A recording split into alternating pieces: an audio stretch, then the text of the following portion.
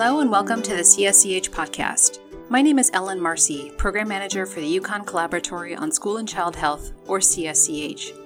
The CSCH mission is to facilitate innovative and impactful connections across research, policy, and practice arenas relevant to school and child health. CSCH serves as a central resource to university and external partners engaged in efforts that inform healthy, safe, supportive, and engaging environments for all children.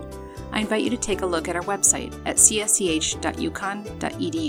Today I'm here with Sandy Choufulias and Emily Iovino. Sandy is co-director of CSCH and a professor of educational psychology at the University of Connecticut Neag School of Education. Emily is a doctoral student in the school psychology program at a CSCH affiliate. We're going to talk about a recent study they've worked on looking at how the caregivers of children with developmental disabilities view their own self-care when it comes to their mental and physical health.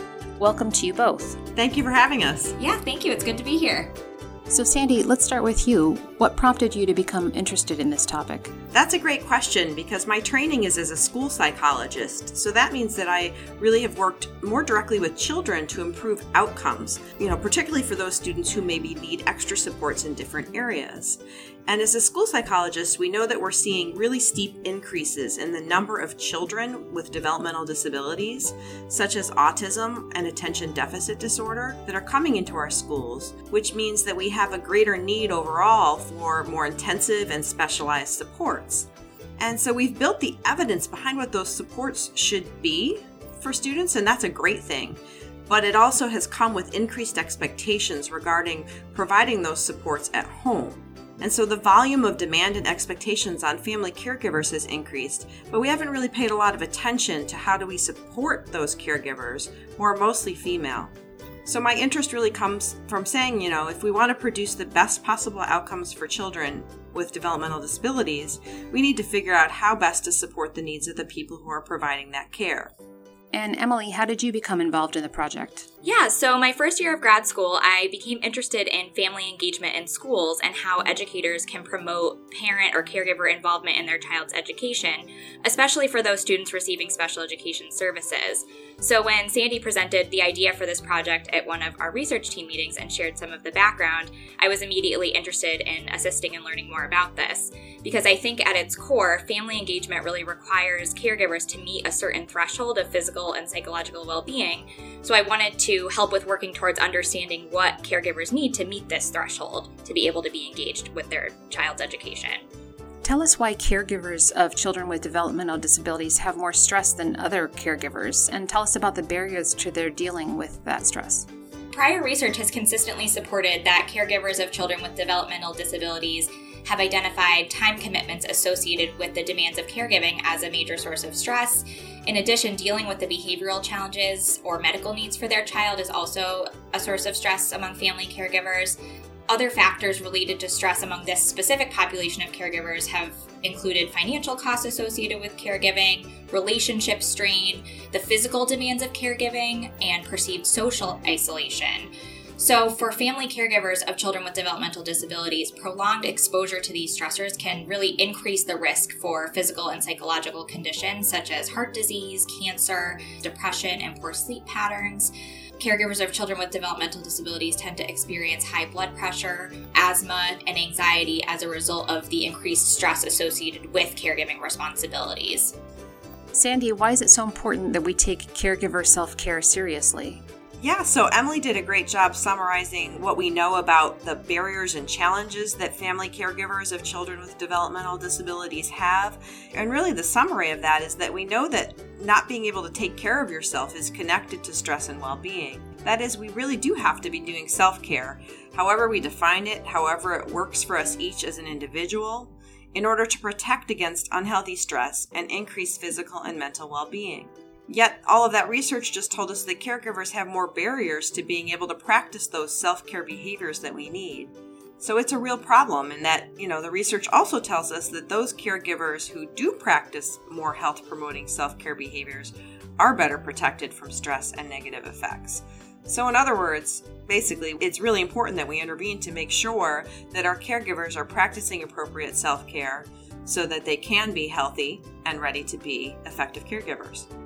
Now, of course, there are different ways to reduce stress and to manage stress. Your pilot study looked into the self-care of caregivers, their current and future goals for health and wellness, and their interest in the use of technology to facilitate self-care. Sandy, tell us about the study and how you went about it.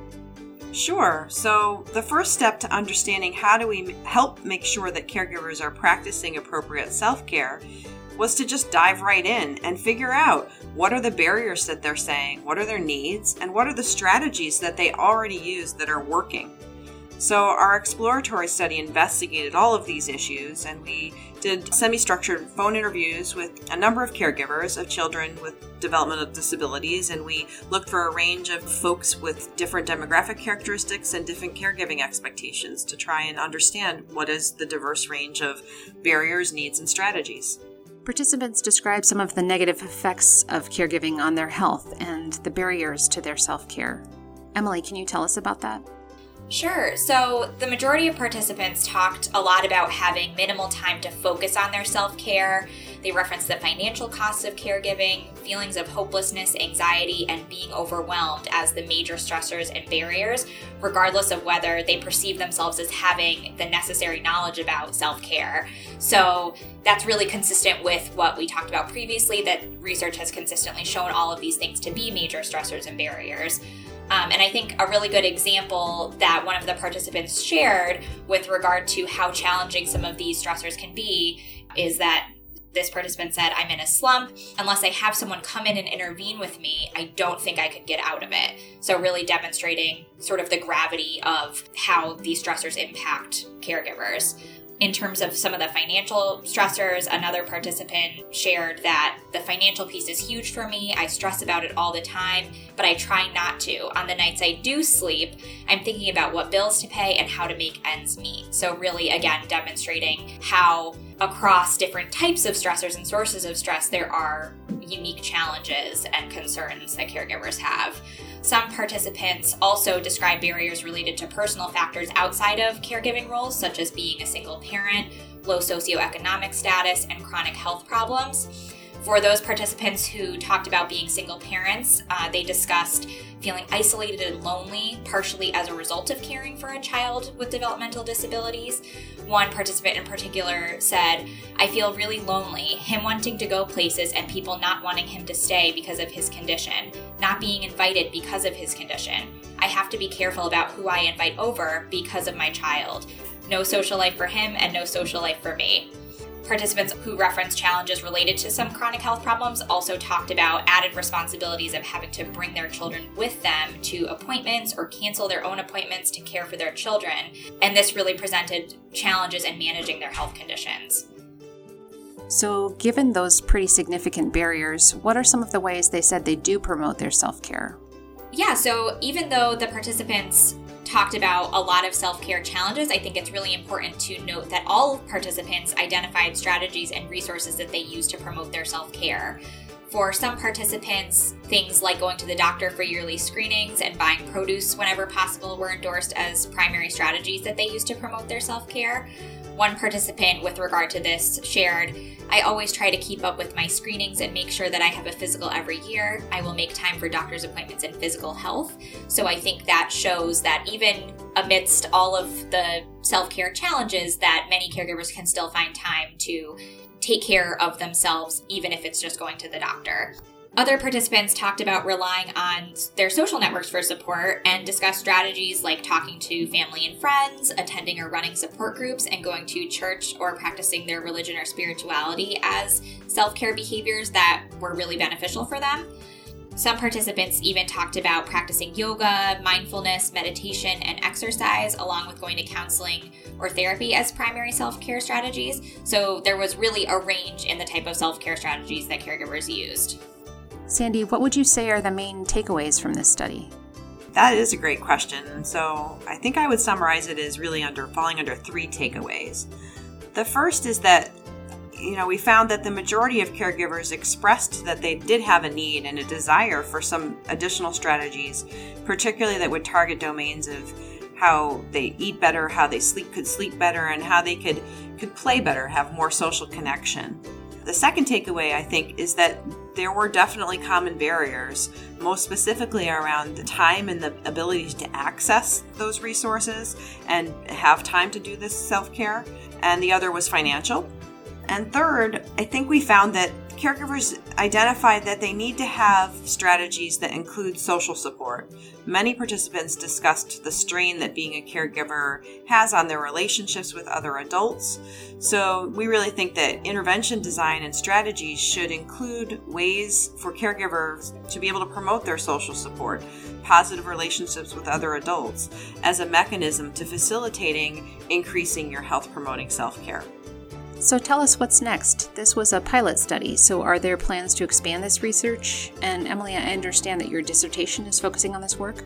Yes, it is. So given what we found in this initial pilot study, I really wanted to focus on developing an intervention based on some of these findings for delivery using social media, which can help to remove a lot of the barriers to self-care that we identified. The intervention just finished last month, so I'm working on analyses now, but I'm excited to wrap up and share findings with the CSCH audience. Thank you, Sandy and Emily, for joining us today and telling us about this pilot project. I look forward to following this to see how we can help caregivers. And let me remind our listeners that you can find information about Sandy and Emily and all of our affiliates at the CSCH website, csch.uconn.edu. You can also follow us on social media at UConnCSCH. Thanks to both of you. Thanks for having us. We really appreciated the opportunity to share our work. Yes, thank you.